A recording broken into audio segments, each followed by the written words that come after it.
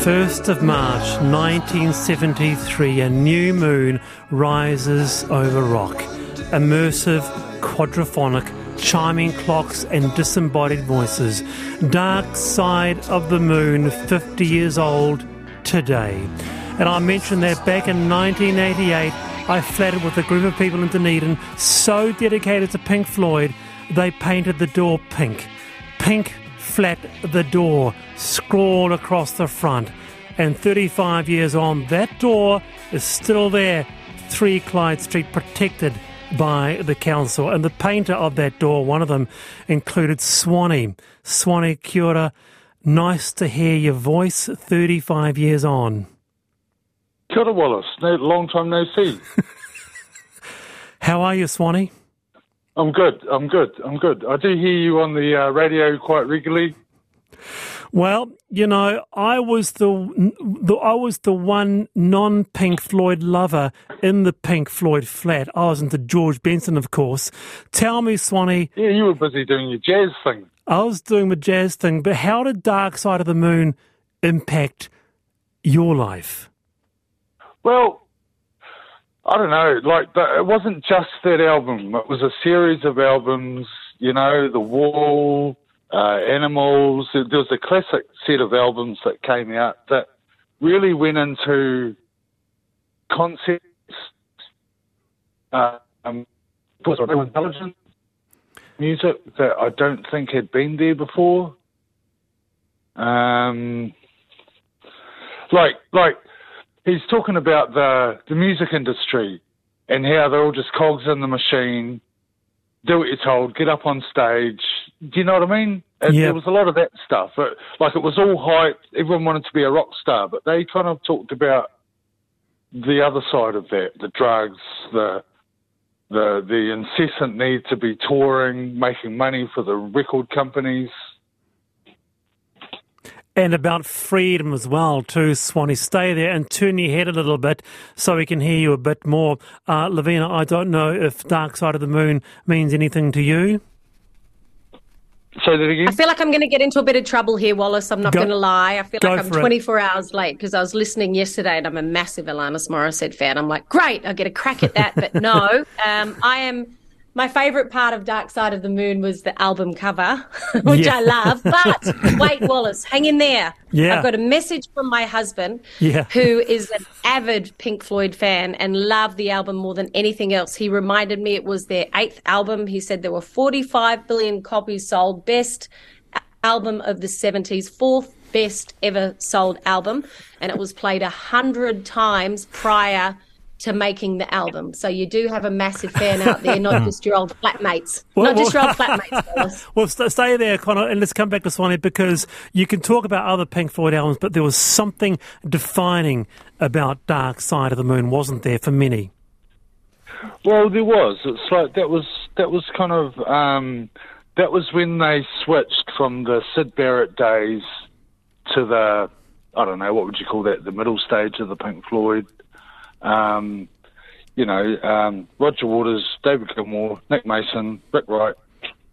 It was just a moment. It was a moment. Right. Okay. Conor English. Look, Dark Side of the Moon is an awesome album, and it is a moment in time in the musical history of the planet. It did make it shifted the dial a bit, didn't it? A bit more than George Benson, Give Me the Night. So. I think it was wasn't it in the top? Shots fired, said my producer. That's just really unfair. I think it was in the charts for something like about 5 years, and I'm not sure that Give Me the Night was. Although, it was okay. A bit later in the night, it was quite a good song to listen to. Yeah, Pink Floyd's Dark Side of the Moon was Rod Donald's favourite album and was played at his funeral, says one. Pink Floyd are my all-time greatest band. Dark Side of the Moon in 5.1 surround sound is great. Each album tells a story. Can I just ask, before you go, Swanee, 35 years on, that Sunday afternoon when we painted our door pink in Dunedin, it's still there, protected by the council, I understand. Is Pink Floyd still in your heart? I don't listen to them as often as I used to, but they lose. There's a moment and then it passes. Yeah. I think their music's timeless, though, isn't it? Yeah. Wallace, it's timeless music. Yeah. Maybe you should listen to it a bit more, and you might get a bit more mature in your musical taste. Well, there you go, Swanee. There's another shot fired at me. Hey, Swanee. There's a moment, and that time passes. Lovely to hear you again, Swanee. Hey, Wallace, can I put in a plug for a fundraiser for the East Coast in Wellington? Of course. Okay, on the 25th of March at the Petone Rugby Club, there's a gig happening. We've got 14 Wellington bands. The tickets are at Event Finder, and it's called the Hawke's Bay East Coast Flood Relief Fundraiser. Oh, fantastic. Kia ora, Swanee. We'll plug that, eh? Okay. Nice to hear you again. Right. We'll do that again. Very good. That's Swanee there who painted that door all those years ago. Your old flatmate sounds like a Wallace. Great news. It is 19 to 5. Different topic here. The latest credit indicator report from Centrix has revealed many Kiwi households are feeling the financial squeeze. Arrears have been on the rise. On mortgages, unsecured personal loans, credit cards and buy now, pay later accounts. Nationwide, 430,000 New Zealanders are behind on repayments. That's a 20,000 increase from December last year. With us is Centrix Managing Director Keith McLaughlin to give us an insight into this report. Kia ora, Keith. Good afternoon, Wallace. That's quite a rise, isn't it? An increase of 20,000 people on arrears from December. Yes, it is. And as you indicated, it's right across the board. I mean, there's 18,400 mortgages that are past due. And that's 20% increase on the same time last year. So, yeah, look, I think, the crunch is coming. And I think some households are really getting squeezed. Has the weather had a bearing at all on this? Certainly not the Hawke's Bay, because these figures go back prior to the major impact as far as that's concerned. I got you. I think what's affecting this really is the cost of living increases, the increases in the interest rates, and households, particularly those that are managing budgets very tightly, are finding it harder to cope than they have done in the past. Yes. To our panel, Lavina, good. Yeah, I think we can all look into the stats about the 10th consecutive rise to the OCR being at its highest level since December 2018, but you just have to chat to your hapori or community to know what's going on. I'm pretty familiar with parents that are going without meat. Kids are going to school without uniforms that fit or even suit. They can't afford stationery. Swimming lessons have gone. There won't be hockey memberships. CGMs are unaffordable. I mean, you hear story after story after story, and families are going into debt, more debt and more debt. I'm just wondering if we're feeling as though, in terms of people in the community that aren't affected by this so much, in terms of the cost of living and rising interest rates, do you think there's a general empathetic attitude towards those that are feeling it? Because I'm talking about working families here that are struggling to make ends meet, and the stress is building and the debt is building, and it's just continuing and continuing. I'm wondering if those out there that aren't feeling the pinch are feeling for those that are. Interesting thought, Keith. Yeah, look, I certainly think there's two economies out there. I think there are those who are finding it very, very difficult, and there's people who don't have mortgages who are probably getting a better return on their investments. And just look at the amount of international travel that's taking part at the moment. So I think there's definitely two economies out there, and some are tracking on very nicely, but those that are squeezed are becoming more and more squeezed. Conor. Yeah, well, look, it's the interest rates going up is making a massive difference to people with mortgages. The cash required to pay your mortgage now is twice what it was, 12 months ago. Yeah. And then on top of that, you've got insurance costs going up, and they're not going to go down after the cyclone. They're going to keep going up. Then we've got councils around the place, talking double-digit rises in rates. It's sort of ridiculous. They're not actually thinking about the working people who do need to pay those rates to stay in their houses. So, I can understand people being under a hell of a lot of pressure because it's just cash coming in and cash going out, and it's just not matching up. And it accumulates. It accumulates. Yes. That's the other thing. Yeah. It builds up. Response to that, Keith? Yeah, look, I think the trend is the worrying concern. I think when you look at the trend of overdue accounts and accounts going into arrears, I can't see a circuit breaker, and that's the part that worries me because Right. It's not going to get better unless something happens to change it.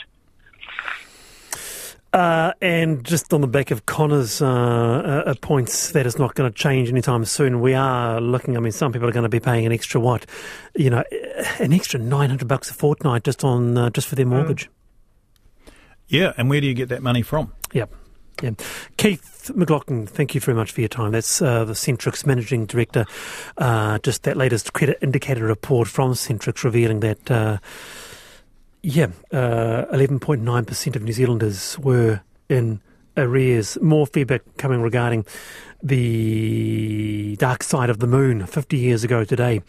It came out, it's the greatest album of all time, says Simon in Christchurch, apart from Miles Davis' Kind of Blue. Yeah. Big call, but fair call, I think. Fair call. Now, to this. Cyclone Gabrielle has thrown into sharp relief, hasn't it, shortcomings in how we face such events and exposes enormous challenges that face our regions.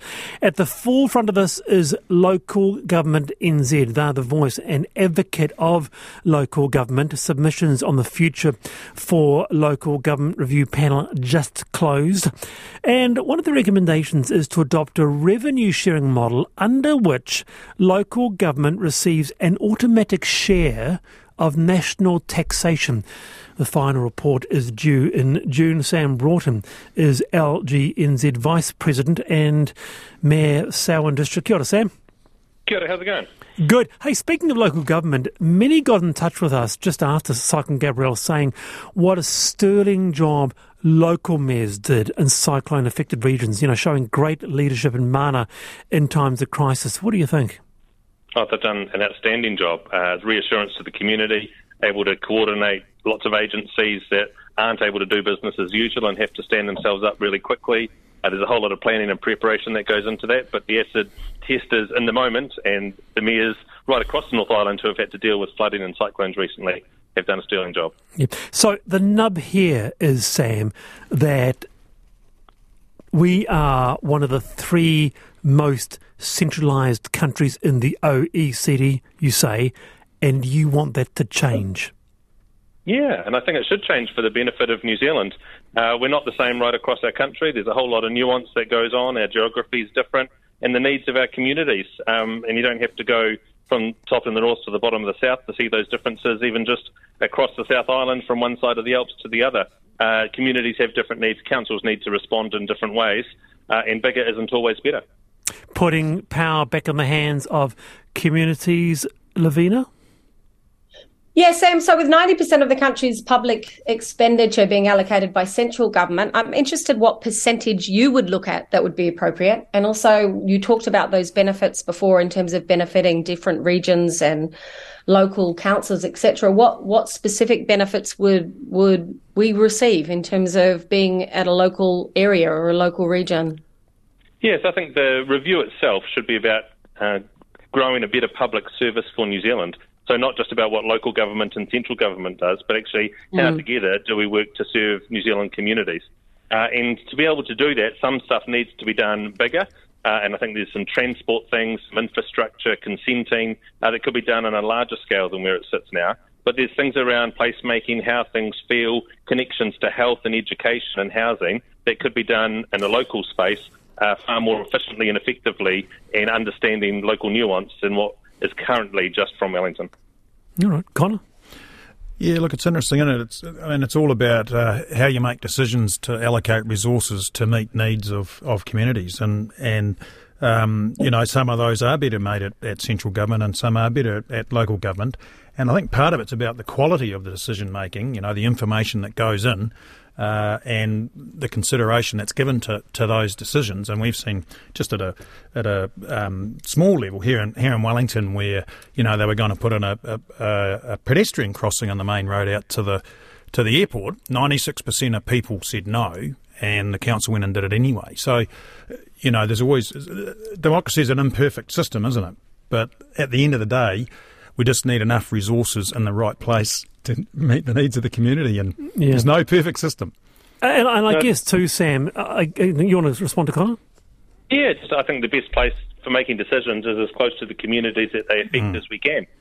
Sometimes politics gets in the way of that, and sometimes having the decision just one step away from those whose jobs rely on the outcome of that decision next week can be a good space to sit some of the important infrastructure decisions too. It's a lot more practical. It's a lot more practical at local level, isn't it?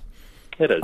I guess I'm also thinking too, Sam, because part of the concurrent conversation really over the last few years has been some massive issues that have overwhelmed local government. And for example, Havelock North, back in 2016, 40% of the town became ill with campylobacteriosis, 45 hospitalised, which, by the way, set in motion three waters.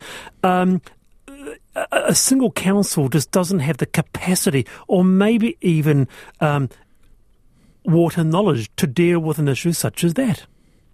And it's also the ability to employ and attract great staff to stay to be able to do that for a space. We've got councils that have 4,000 people needing to do exactly the same things that councils of 100,000 people need to do. And I think that's really unfair to think that they're going to be able to do that to the same standard. And across New Zealand, we expect drinking water, for example, transport and a roading system to be of a particular standard. And I'm not sure that just doing that locally has provided the best outcomes for New Zealand's future. All right, very good, Sam. Kia ora. Thank you for your time. That's Sam Broughton there, Mayor of Selwyn District and LGNZ Vice President. A bit more of what you've been thinking about, yes. Hamish says, Dark Side of the Moon and other albums from the Floyd and that era have stood the test of time due to sophistication and of songwriting and excellence of musicianship, always fresh, stimulating to the ear and enjoyable to experience. The music is magic. Lavina? I don't think it made number one in the UK, did it? And I think Stevie Wonder beat them out as well for the best album. Just putting it out there. Just put it out there for the Pinky fans. Just saying. Wallace, in 1975, aged 19, I was at a Swiss cottage market in London, flipping through records, and up came Bob Marley and the Wailers' live album. There was this tall, blonde, long-haired man beside me who told me I should buy it. Turned out to be Pink Floyd's guitarist Dave Gilmour. We were not far. Yeah, wow. we were not far from Abbey Road, and I think they were recording "Wish You Were Here." Great albums, I treasure still. That's from Claire from Thankfully Sunny Ahoriri. Finally, to this, a resident of Rotorua is incensed about the state of the city's lawns.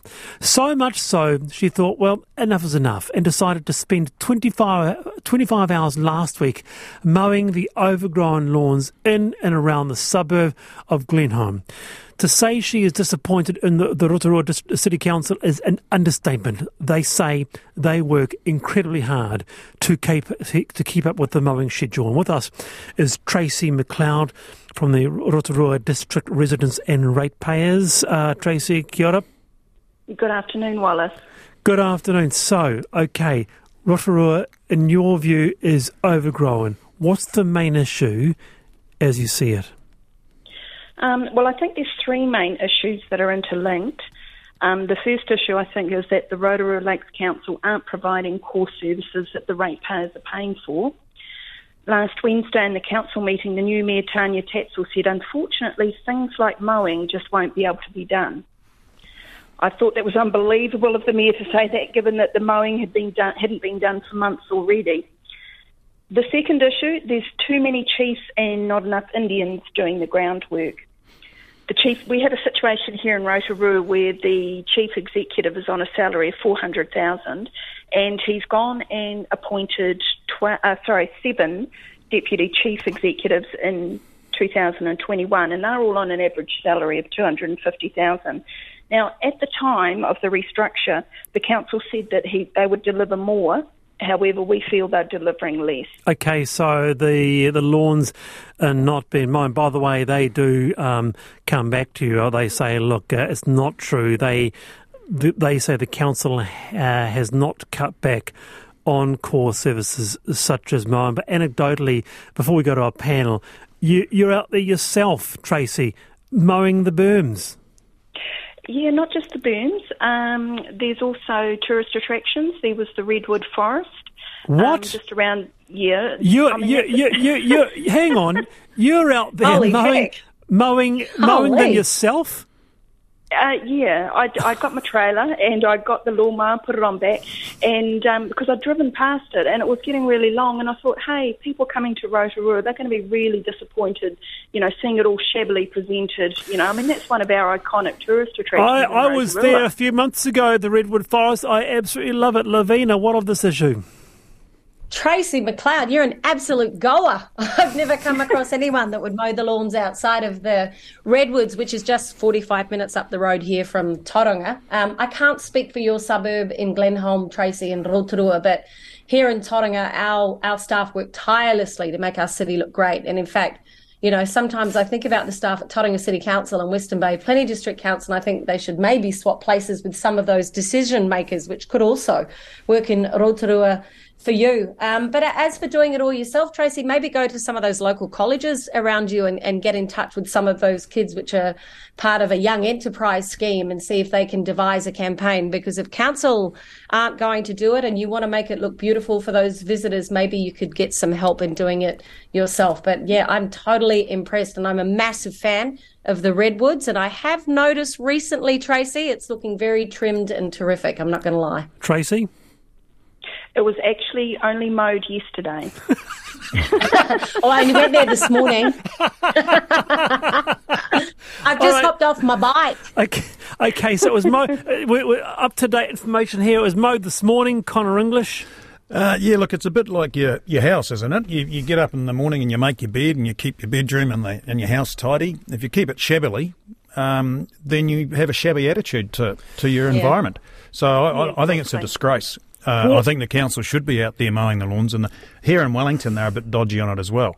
So if you have an untidy environment, you tend to think untidily. So well, here's one. Julia in Hawke's Bay says, Tracy's correct. She's right. I go to Glenholm all the time to see Mum, and I was thinking exactly how scruffy it was looking with the grass overgrown. We might go to the council on this tomorrow. But can I just say to you, do you need to cut them some slack, Tracy? It's been a hard year. Tauranga, whakatane. And a lot of rain. A lot of rain. That's exactly right. I mean, just start a group and mow the berms yourself. Call them the Burmese Army or something. It's funny, we were actually thinking of that, calling it Mow It Forward. Have you seen that film, Pay It Forward? Yes. We were thinking the same thing. But yeah, no, there has been people that have jumped in and helped me, which is fantastic. And the response has been pretty positive. In fact, today I have actually had one of the managers from Infracore from council actually phone me, and we've had a good discussion. Okay, very good. Rotorua has awesome gardens and beautiful gardens. Give them a break. But yes, a wide variety of responses on this, Tracy. We'll keep Alison's up to date on the issues of the lawns in Rotorua. Thank you. That's Tracy McLeod there from Rotorua, who says that, look, the lawns are just really overgrown on that. And I just want to sort of acknowledge your little I've been thinking there, Conor. Chris says, for the panel regarding time, life is like a roll of toilet paper. The closer you get to the end, the faster it goes. That's a goodie. That is a goodie. Isn't it? There you go. Yeah. Going out with some Pink Floyd, Conor English, Lavina Good. Kia ora to you both. It's been wonderful. I'm Wallace Chapman, not Wallace Checkpoint. Checkpoint is next with Lisa Owen.